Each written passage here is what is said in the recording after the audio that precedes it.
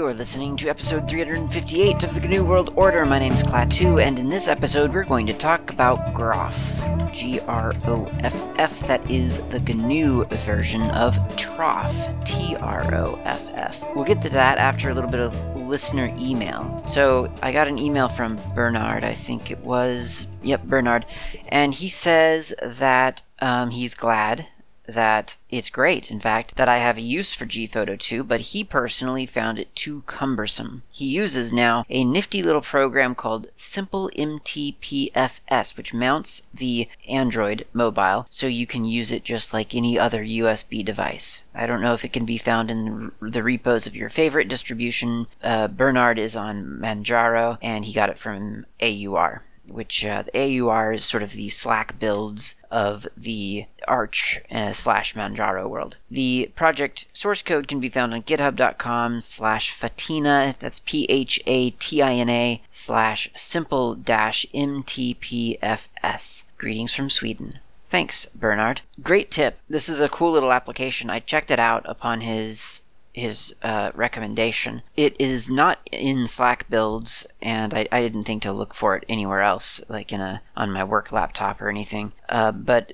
I just downloaded the source code because it seemed pretty easy to compile and to get running. At least that's what the GitHub README made it sort of seem like. It generally speaking is pretty easy to get going, but there are a couple of notes that I guess I'll mention because there are some steps that are not listed in the README file. You probably would have figured out the steps, especially if you've heard this. I think I did an episode. Maybe it was a Hacker Public Radio episode, actually, now that I'm thinking about it, about auto tools. And if you know how to use auto tools, then you'll figure it out. It's not too hard. But if you don't, or if you just don't think about it, because the instructions on the GitHub README are pretty explicit. It says do these steps. And so you might think, okay, well, those are the steps I need to do. And you'd be kind of wrong because you need to do more steps than what they say. So here's what we'll do. I will go to a terminal and see if I can get to where I downloaded this thing.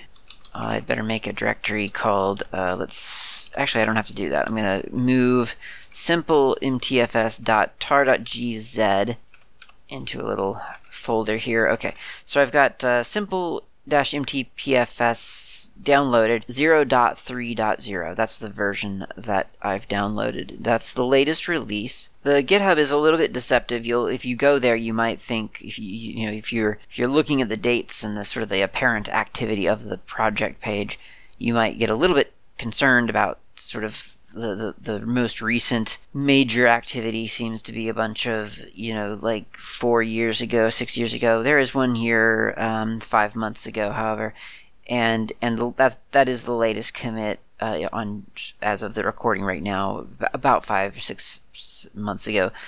January 6th is what the date is, and I'm not too concerned about that because I figure my feeling on that subject is that if something is working, then there doesn't need to be a bunch of frivolous activity on their repository page. I remember for a while SourceForge, during the worst parts of their downfall, they started doing weird things like making arbitrary updates, it seemed, to projects. And I seem to recall a statement by them saying that they did that so that people wouldn't think projects were abandoned or something weird like that. I probably shouldn't say that without finding a reference, but I do remember there being some unusual activities on SourceForge where it would say that something has been, recently updated, and you'd look at it and it wasn't really recently updated. It was very strange. So I think there's a little bit of a danger to start falling into this trap of, this repository or the source code, the homepage of the source code isn't active enough, therefore I guess the project's dead. I mean, if you go to slackware.com and look at the front page of that, you would assume that the project was dead, and it's just not a good sort of measure of the health of a project, I don't think. So you go to the page, you go to the releases, there's a 0.3.0 version, you download that, and then you untar it. So tar xv simplemtfs -simplemtpfs -0.3.0.tar.gz. That did it.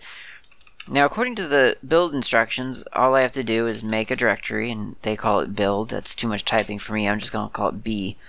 And then cd into B, and then // to get back one level, so back into that main place. Configure.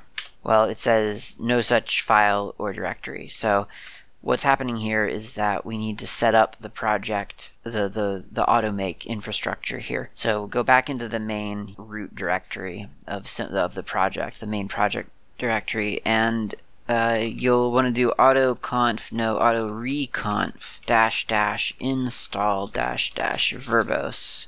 And that generates a couple of different files. It generates the configure.ac and things like that. And then you can make your build directory, whatever you want to call it. I just call it B for short, and then / configure. And this time it should configure correctly. Yep, there it goes. It has configured correctly. It tells me that the prefix is going to be user local, which is fine for now. Temp directory is temp. That's fine. It knows where the USB bus is because we've got libusb installed. I have the Fuse file system thing installed, and I forget what the other dependency. Oh, C++11. That was the other one, and that's fine. So yeah, that's all done.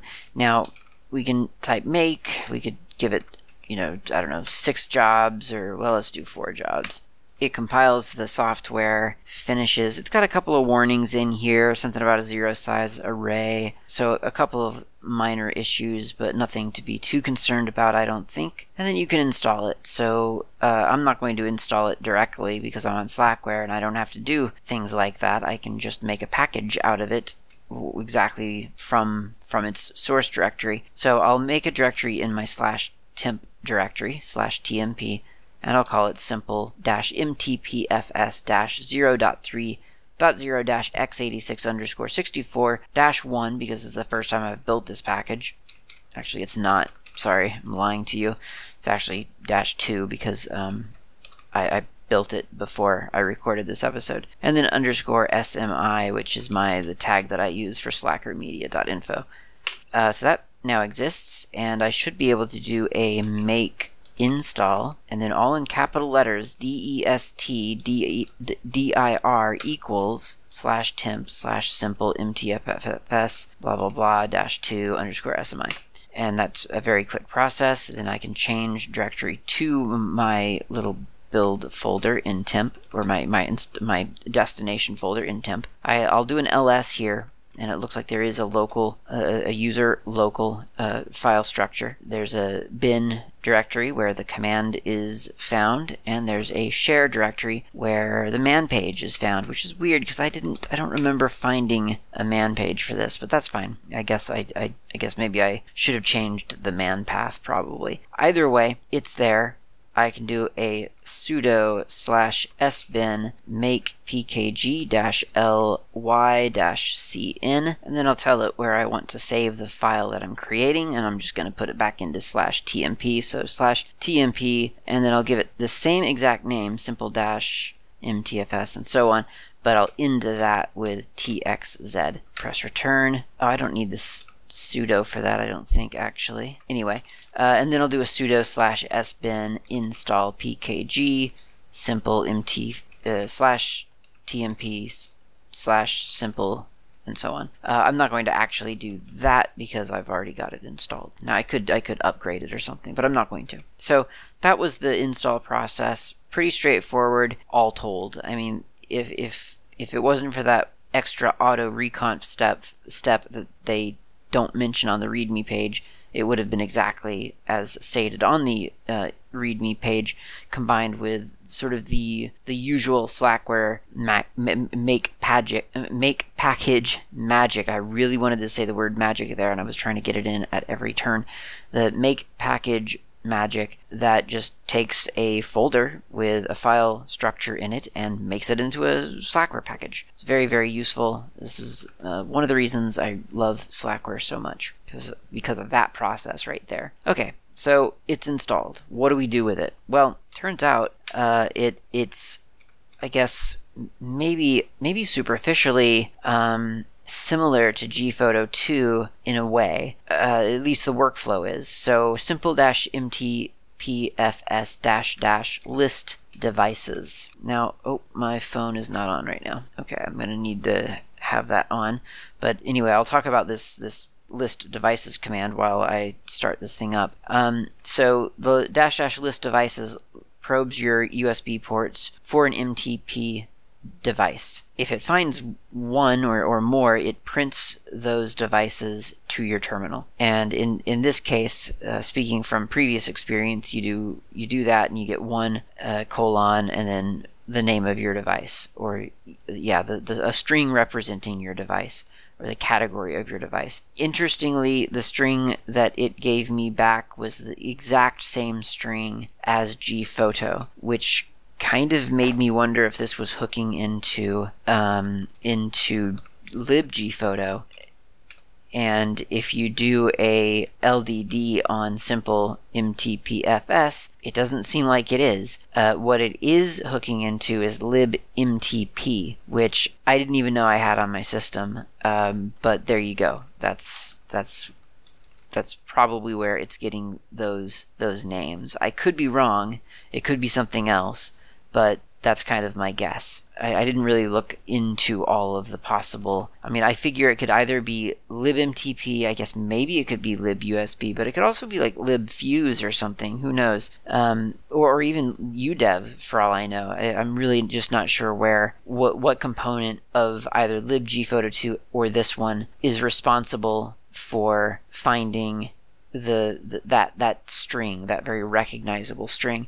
It also could be that it's a recognizable string because it is being broadcast from the phone itself. That could be sort of the reason, and that's just the obvious thing. Like when you're probing for a device, the thing that you get back, is generated by the device. So maybe that's why I'm recognizing it. I'm not sure. Okay, so my phone is back on in real life.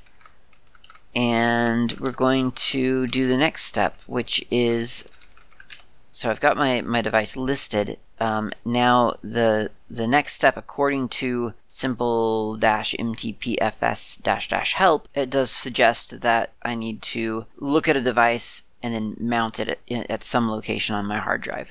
So I'm gonna attempt to do that. And the first time I attempted to do that, I just did exactly what I guess what you might think one would do according to the help, and that is simple-mtpfs-device quote 1 colon space Samsung Galaxy models MTP close quote -- verbose /mount /floppy or wherever. I put it in floppy because I figured I won't forget that it's in floppy, because what else do I use that for? Which the answer is actually quite a lot. I use it for a lot because I think, I'll never use that, so I always use it. Okay, and it tells me 2020-0611 error, cannot mount the device to mount floppy. So the reason for that is because I don't have the permissions that I need to do that as a user. So if I do that as sudo, then it tells me a little bit more information.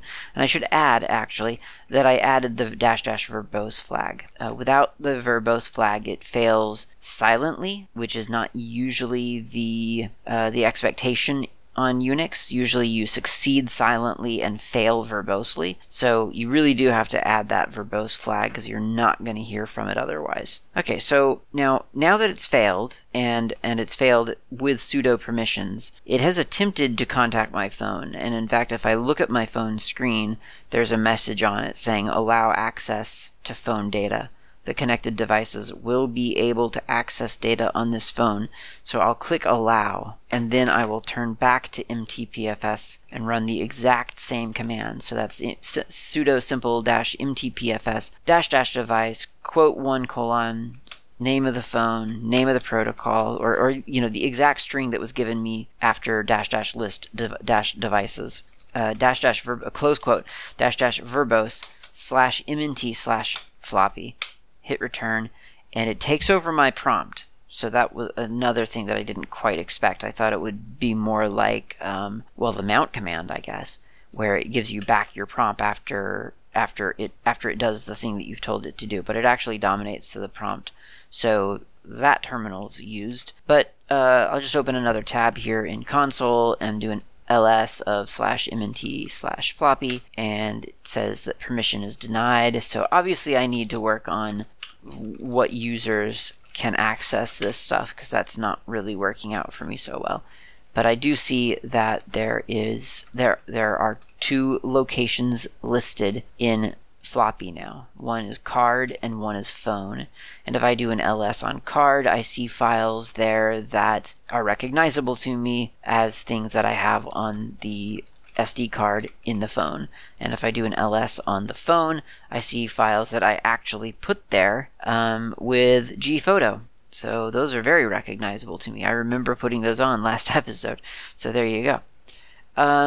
And that's simple MTPFS in the, I guess, simplest of demonstrations. I mean, that's how much I've used this application so far. It has been complete. It's been pretty much as long as it's taken me to explain it here is exactly the amount of time I spent on it before pressing record on this episode. So I've not used it in real life. I've not used it to copy data over.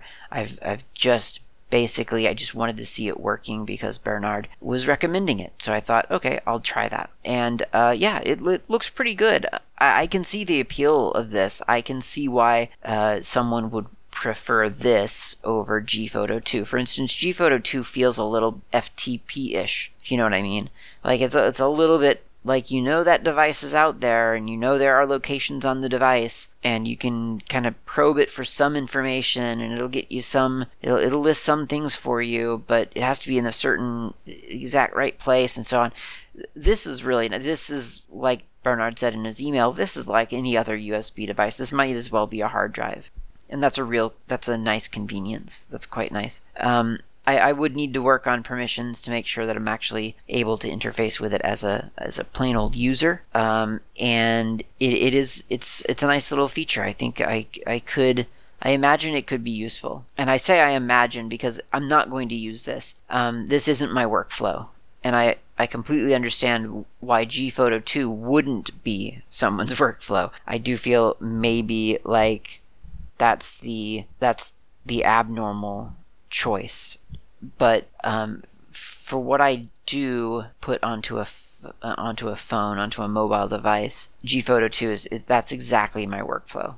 I've collected things on a computer, and then I suddenly realize I really want to have this on the phone so that I can look at it later today when I'm out, or I want to listen to this podcast or this this talk from a conference. I'll put it on my phone because I've grabbed it with YouTube-DL or something, and I've converted it to just sound only, or rather I've just grabbed the sound from YouTube-DL, and I want to listen to it later as a podcast. Slap it on the device, and that's just kind of what I do. And then I delete it from the device itself, and that's kind of the workflow. And sometimes on the rare occasion I'll download something on the phone and need to get that over to my computer, and I can either use Gphoto 2, or more likely I'll just use the Share to Computer Android app that I think I briefly mentioned in the previous episode. I don't see myself using simple MTPFS. It's almost too much. It's more than I need in a way. But I can totally see how in a different situation I would absolutely love this, because when you have a device that plugs into the USB port of your computer, I think it is a completely reasonable expectation, if the device has storage on it already,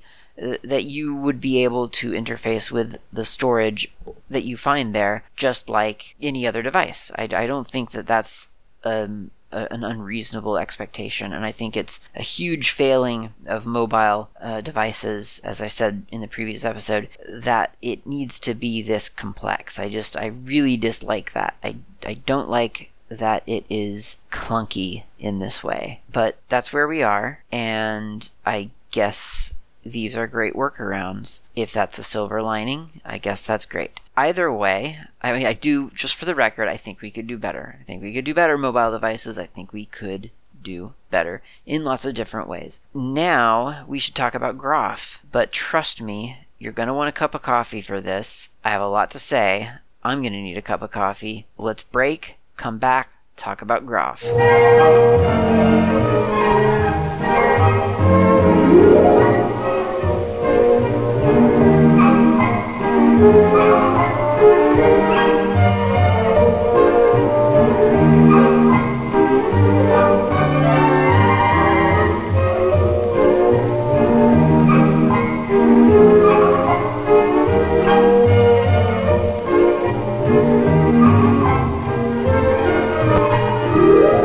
coffee has been acquired. I hope that you have acquired coffee for yourself as well. Let's talk about Groff. I'm not going to give you a history lesson of Groff or troff because I don't know that much about it. And if I told you anything about it, I would just be reading something off of Wikipedia, and I don't feel like that's worth me doing. You can look that up yourself. I didn't bother looking it up. It calls itself a document formatting system. And that is kind of an important principle to understand, is that Groff is both the command and the format, or the syntax, if you will. And here's the thing about the Groff, or I guess technically the troff format. It is horrible.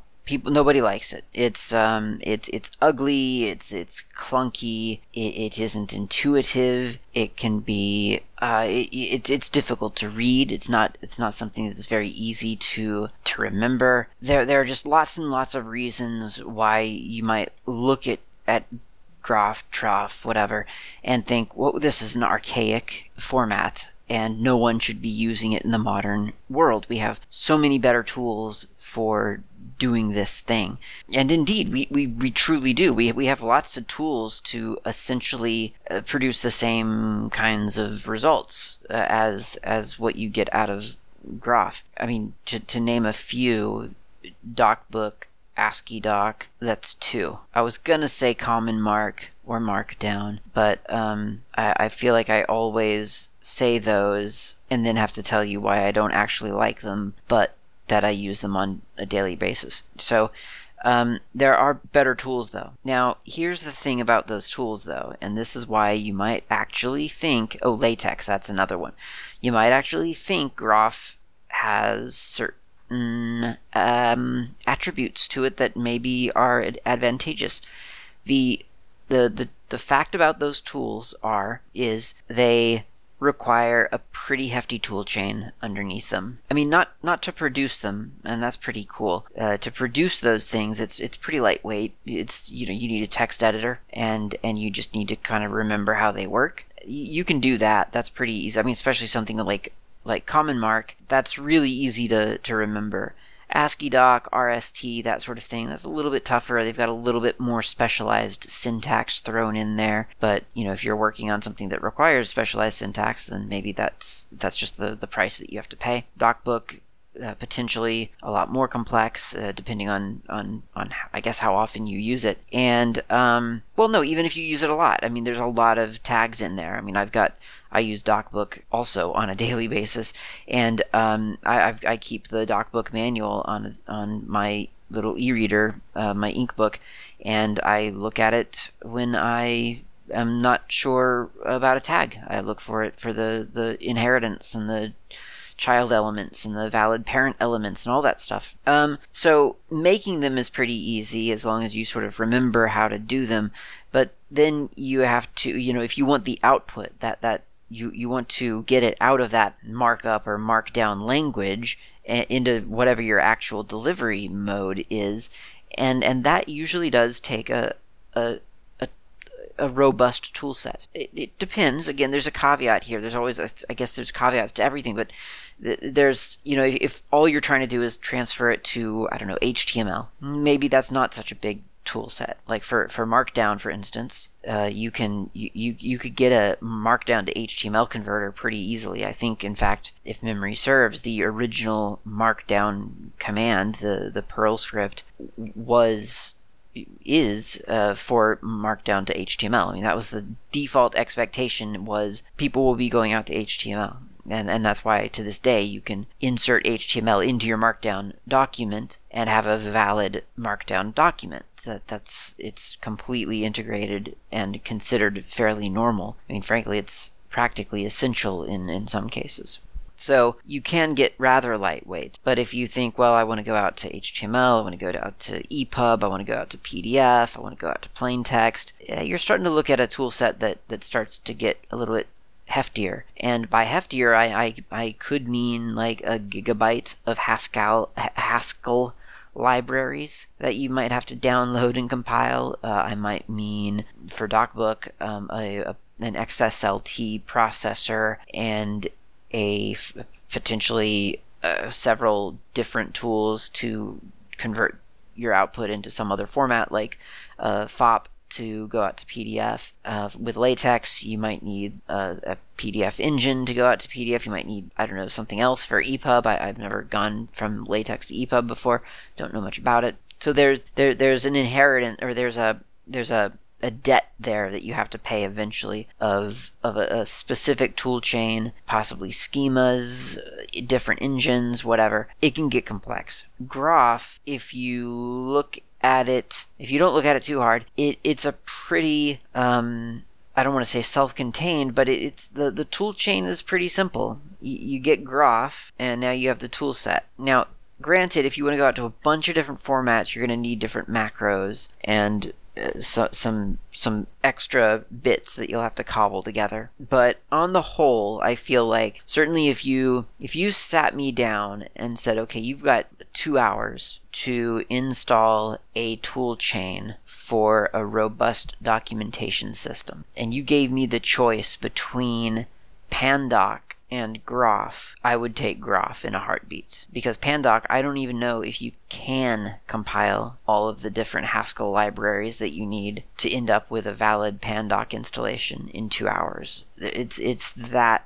much is required for Pandoc. DocBook, I might be able to, I could probably swing that one potentially. That said, I've never compiled FOP or assembled FOP from source. I always just download the jar file that they provide, or whatever it is. It might not even be a jar file, but it's already compiled. It's all ready to go. So I wouldn't swear to that one. But Groff, it's kind of elegant in a weird way, and I don't mean the format. I just mean the tool chain. Okay, so that's what I had to say about Groff, really. I mean, in terms of sort of why would you look at Groff?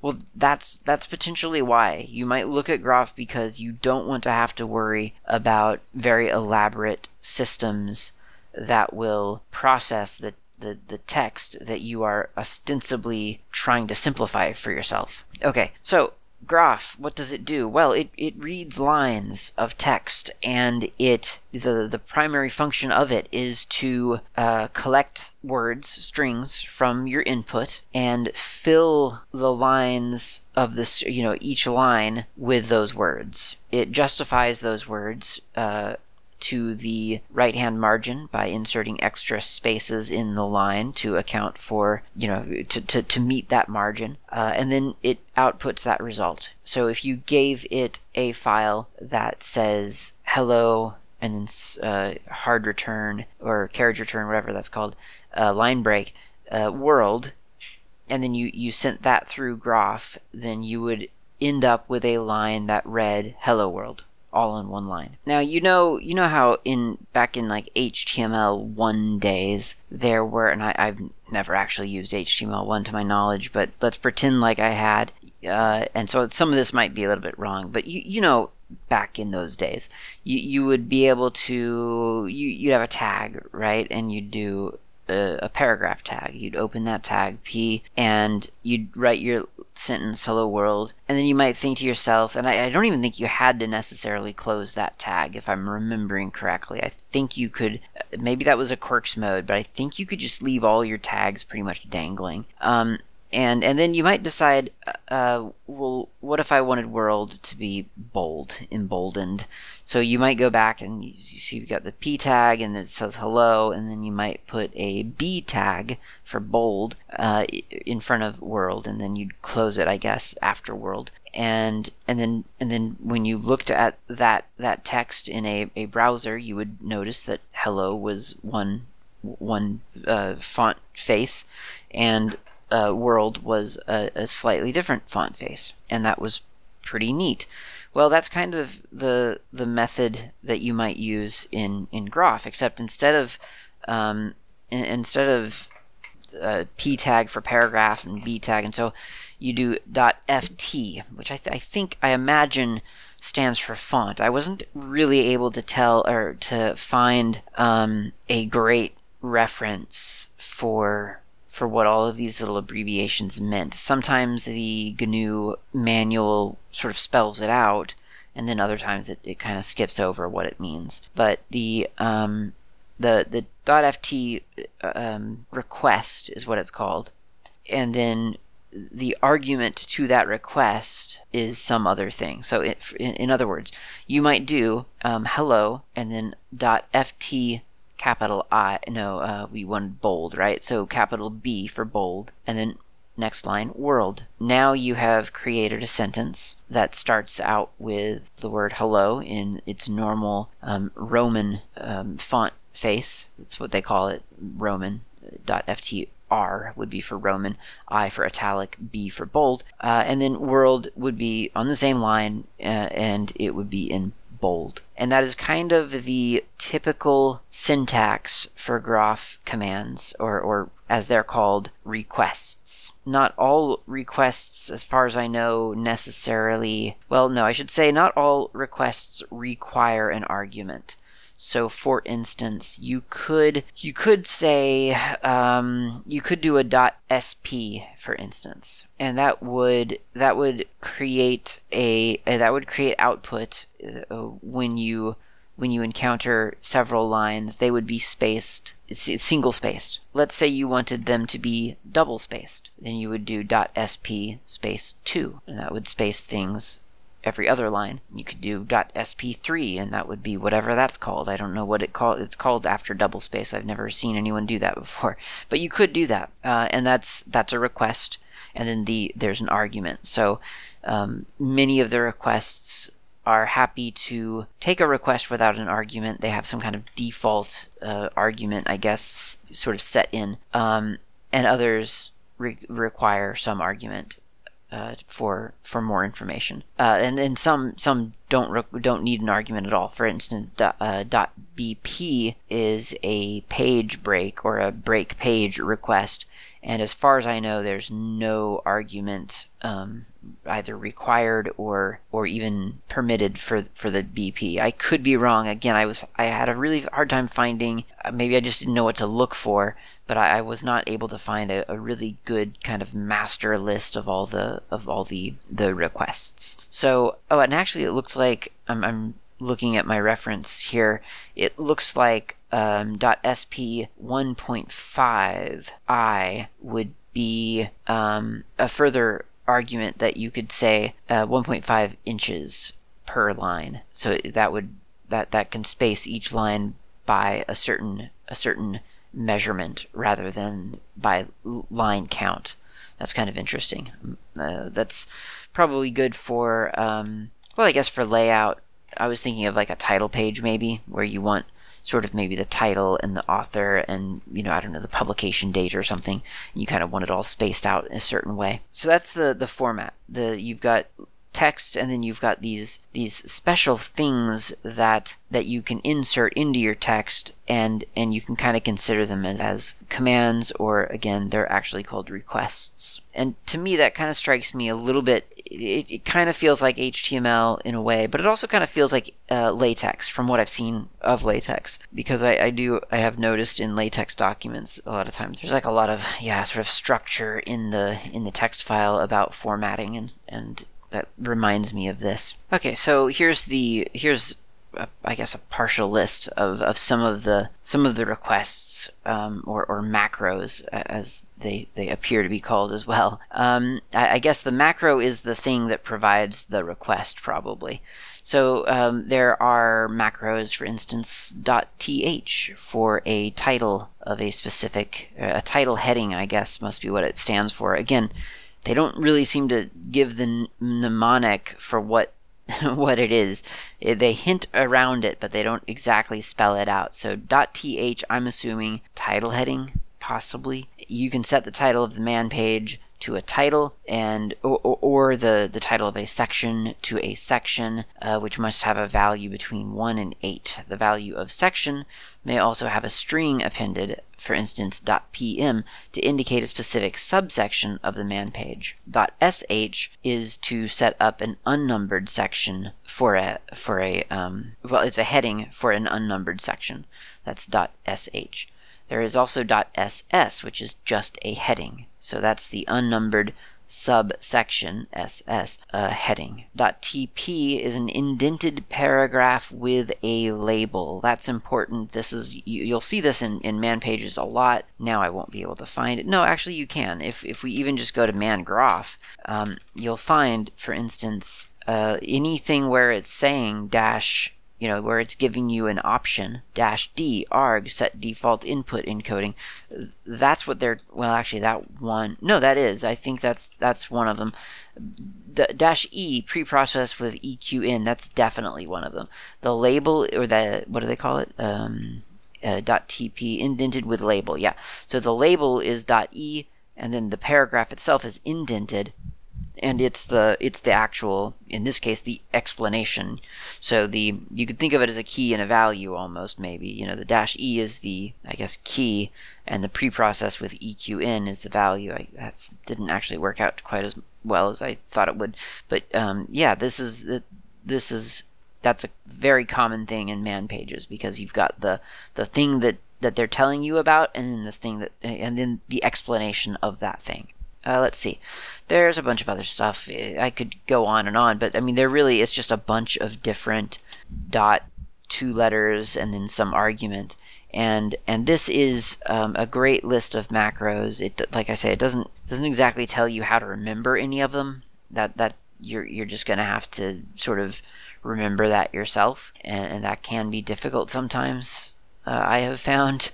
But aside from that, it is a good list of the things that you can do with Graph, and it goes on for a while. There's a good number of options here, and this is good for the screen, and it's good for printing, amazingly. And I think that's kind of one of the most surprising things about this, is that it can go to both. Because I think of Graph as a man page format. That's kind of that's always the format that I've heard it being referenced as. A man page, you do it with Graph. I mean, that's what it's for. I just kind of thought that was all it was for. I didn't exactly realize it was specifically, like, one of its targets, is a printer, a PostScript file, DVI file, that sort of thing. So it's not uncommon for this to actually be used, at least in theory, or maybe at one point, to have that formatted for printing. And there are lots of different options to set your page size and your margin size and so on. So for instance, get to the macro page here. The -inr is the method that you would use to set the margin. And you could do, for instance, a top margin, .inr, capital H, capital M. I think that's header margin, 1.5i. That's for 1.5 inches. If you work in centimeters, you could replace the I with a C, although you'd probably want to make it more like, 5C instead of 1.5I, or whatever it would be, 5? 5, 4, whatever it would be. And then you can do the footer margin as well with FM, so that would be .inr, FM, and then 5C or whatever you wanted to set that to.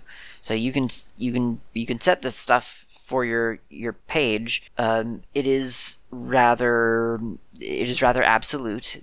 I don't know of a way to make it relative. So if you're printing this on an A4 size paper versus an A5 or A6 size paper, as far as I know, your margins are going to be the same across both sizes. That seems like a weakness to me for sure, but it is something that you could do. Okay, let's see. So let's talk a little bit about how one gets something that you've written in Graph out of Graph and into something else. I happen to have a man page here written in Graph. You can find lots of these yourself all over your system. They're usually in your user/share/man or user man or wherever you keep your man pages. There's a bunch of them there. So if you want to take a look at a Graph document, you've got lots to choose from. Now there are more modern sort of methods for generating man pages. You don't have to do it in Graph. I mean, I think they end up in Graph no matter what. I could be slightly wrong about that, but like ManDoc, I think, is MANDOC. I think that's a relatively modern way of writing man pages. But the traditional way is with this graph thing, and it is much as I've described. You type it into a text editor. You can view it once it exists. You can use a handy little graph viewer. It's called Man. So, for instance, if you wanted to, let's say I've got an application called Sport, and I've written a man page for it. So man./sport.8. The man page doesn't necessarily have to find everything in the man path. You can point it to a file. Now you can also get, less will also render a graph file as like, sort of like the desired output. It'll actually render the graph in text. It won't look like graph, which is nice. If that's what you want. If you're trying to see graph in something that's kind of annoying, the only other way really is to either open it up in a text editor or just cat. Cat will show you the unrendered text. And if you look at the unrendered text, you see all of of any man page pretty much. You'll see those requests, and maybe sometimes you'll see an argument to a request and so on. So you can see exactly what you're looking for. Like it is like HTML in the sense that, again, back in those early days of HTML, when you could actually just teach yourself HTML by looking at anybody else's web page, and you could kind of reverse engineer it. That I do kind of feel like that's how graph is. It's a little bit clunky because a lot of those macros, a lot of those requests don't make any good sense. What's the difference between a .sh and a .pp and a .tp and a .th? What does all that mean? Very difficult to kind of understand what you are doing, but then again, maybe you don't care. Maybe all you want is a specific output, and as long as you can mimic that, that's enough for you. For man pages especially, I kind of feel like 9 times out of 10, 8 times out of 10, that's probably enough. However, as I've said, there are other output formats. This isn't just for man pages, and there's a command on, I'm assuming this comes with the graph package. I guess I ought to look really quick just to make sure. Yes, it does. So this is called Grapher, Groffer, and there are lots of commands that come with graph, and we're not going to get to all of them today, certainly. And I don't know how many we're going to cover. We'll cover all of them in some way, but there are a lot there. But I do want to talk about Grapher because it is a very neat and convenient one.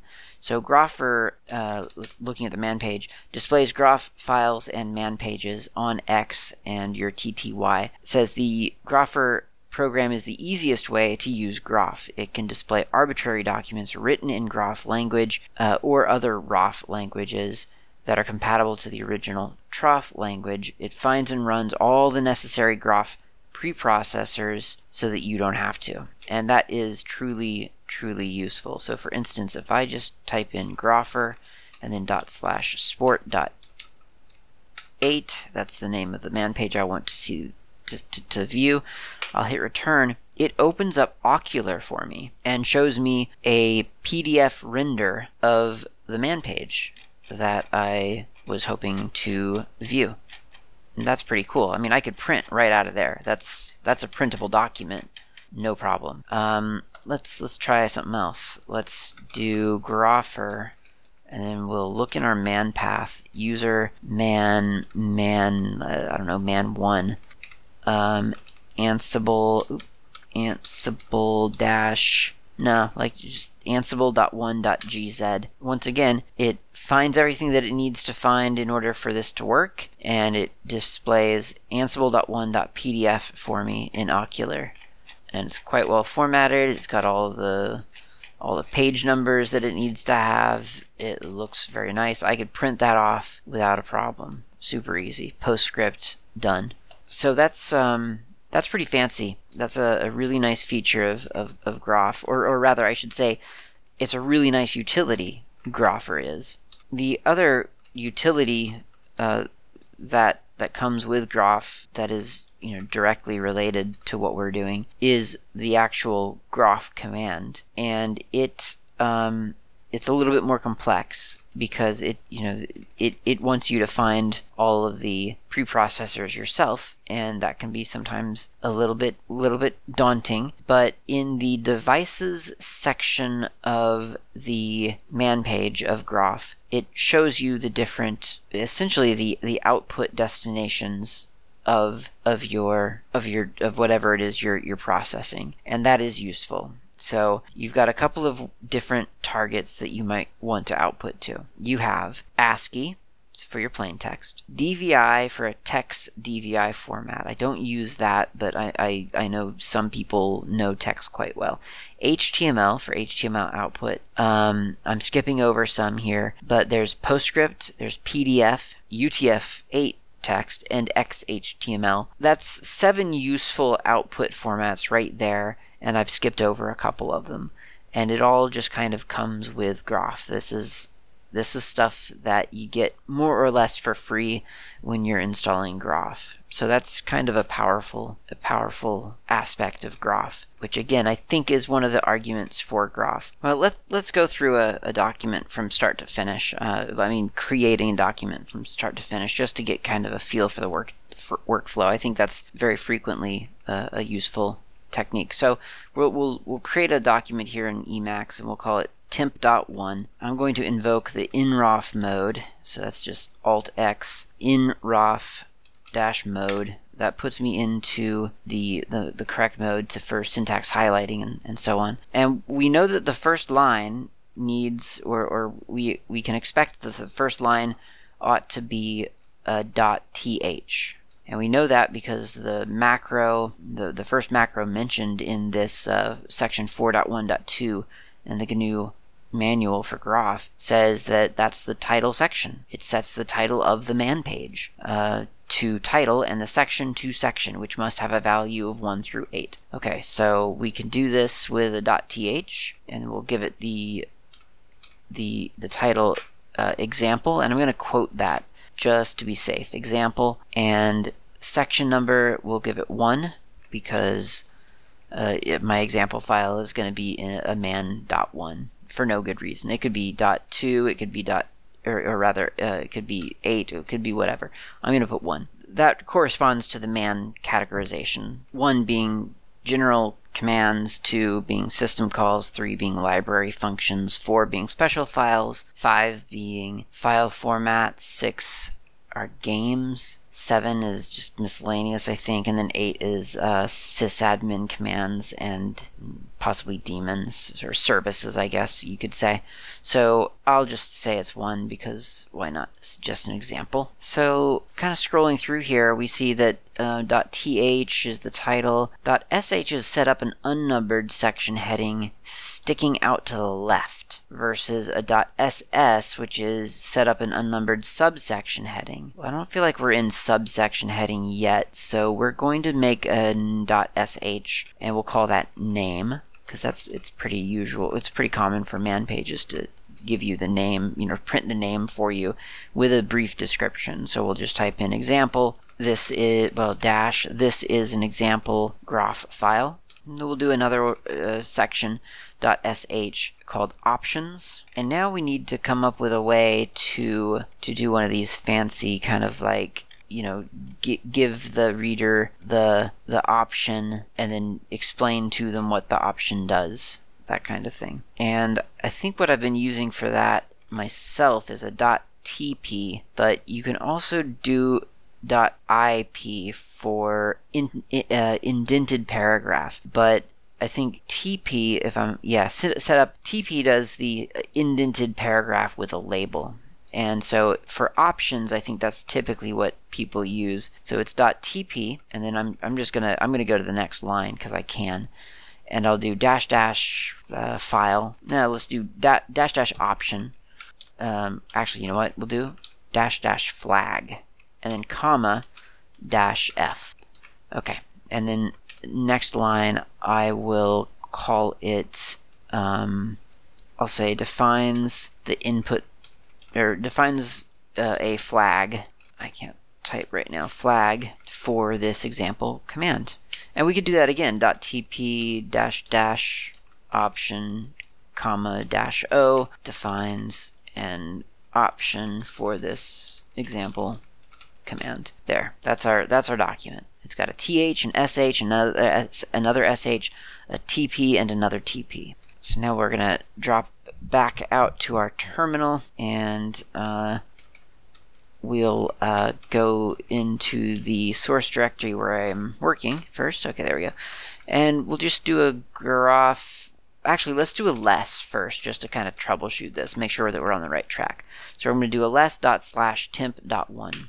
I get no errors, and I get a really nice pre-formatted kind of official-looking header. It says example, and then parentheses 1, close parentheses, general commands manual, example 1.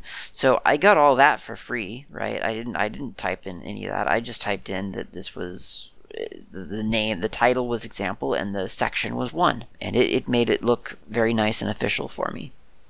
And then the next line I've got is name, example, dash, this is an example graph file. And under that I could have, I think traditionally in man pages you get like a little synopsis, and you get maybe a description of what its intended use is for, and so on. I didn't do any of that. I just go straight to options, and so I've got options here, and it's nice and it's in bold, and I've got a dash flag, comma dash f defines a flag for this example, and so on. And you could look at existing man pages and look at how other people format their man pages and get the exact macros that they're using for specific use cases. This isn't necessarily the best format that I'm doing here. It's just one that I think is easy to read and easy to translate to different formats. But all the macros are here. There are more macros online apparently. You can get more macros for these things, and it is pretty straightforward to use. It's plain text. It is a markup language. You're putting text into this document that you don't intend really to ever render. It's there are special elements that are never to be rendered and rather affect the way that the thing is rendered. Okay, so now we're going to go back up over to the manual here, and there's a section called invocation. That section kind of gives you some idea of some of the common ways that you might invoke graph, not grapher, but just graph. And it's got some okay examples. One of them is graph-t, which is calling a preprocessor, -mandoc, which I don't know if that's actually correct, or at least for my use case, -T ASCII. So capital T is the one that you really need to pay attention to. That's the device setting. So this is the output setting. By invoking -T ASCII, we're telling it to translate our graph into ASCII text. And then we're giving it temp.1 because that's the file we want it to look at. And if you press return after that, it gives you essentially a render of your graph, but without all of the pretty rendering. So it is just the ASCII text. If you pipe it through less at that point, then you do get the nice pretty render with all the bolded text, and that's really all I have. But if you were using something else, underlines or italics, then it would be able to do that for you. Another obvious output device, I guess, would be UTF-8. That ought to work just as well, and it does. And then let's even try, for instance, because we know from the man page that HTML was one of the targets. So if you do graph -T, which again, that's a preprocessor. TBL is the preprocessor. -mandoc, I don't think that's actually required by any means. So let's drop that really quick. Yeah, that's okay. So -T HTML. So our device is going to be HTML, temp1, and then we can pipe it through less or not. We don't really have to. It spits it out as HTML, so less isn't going to really help us at all. And there it is. It's translated the man page into HTML. I guess what we could do is pipe it out to Conqueror, and then we would be able to see the HTML render in a web rendering engine, and it doesn't look like that worked. Nope, did not work. I'll pipe it to LuaKit and see if that works better for me. No, it doesn't. I guess these things don't take input that way. That's fine. We'll skip that Oh, I'll bet you anything links would do it. Surely that's got to take input from a pipe. No, it doesn't. It doesn't appear that it does. Okay, well, I could redirect that to a file, obviously, and then open it in a browser, and then I would get the satisfaction of seeing the rendered HTML. But it's not that important to me. We've seen the HTML code, and that's what I really wanted to demonstrate.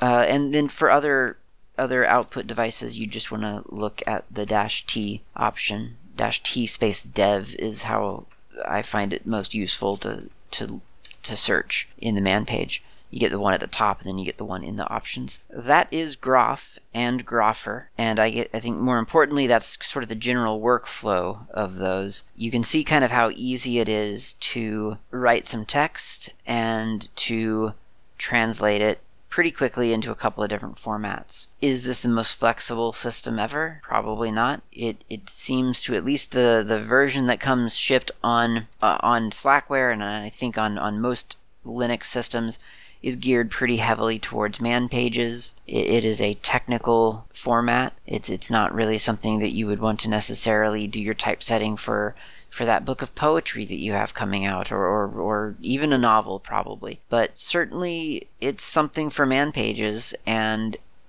if you are looking for a simple, well, relatively simple formatting system for any content, but you want that lightweight tool chain, then Groff may well be something to look at. It's not something I'm going to look at anytime soon myself. I'm simply saying I think that is a niche that it can occupy if that's what you want to use it for. And aside from that, I don't know why you would want to use it. I mean, if it's not for the lightweight toolchain and it's not for the man pages, I'm not sure what the appeal to Groff would be. That said, maybe there's stuff that I'm not thinking about. For instance, is the predictability of all of the tags involved with Groff. I could see it making scripting relatively liberating. You could really probably find a lot of, you could probably manipulate things pretty quickly with scripts just because you know exactly the commands, the requests, the macros that you're looking for.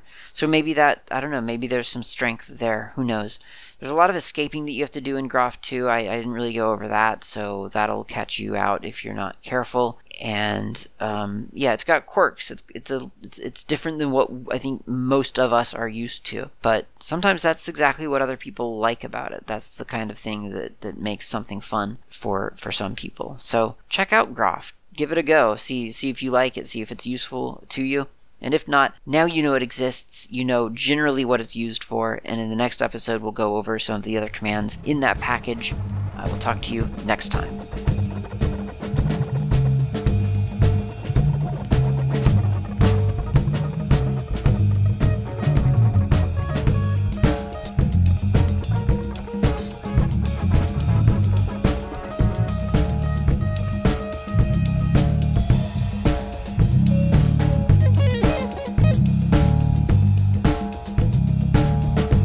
Thank you for listening to the GNU World Order Ogcast. This has been Klaatu. You can reach me on IRC. I'm on the Freenode network usually in channels such as Ogcast Planet, Slacker Media, Slackware, a couple of others. My nick on IRC is not Klaatu. You can also reach me lately on Mastodon. My username there is @klaatu@mastodon.xyz. Of course, you can email me at klaatu@member.fsf.org. That's klaatu@member.fsf, as in freesoftwarefoundation.org. And of course, you can visit my various websites, gnuworldorder.info and slackermedia.info. I will see you next time.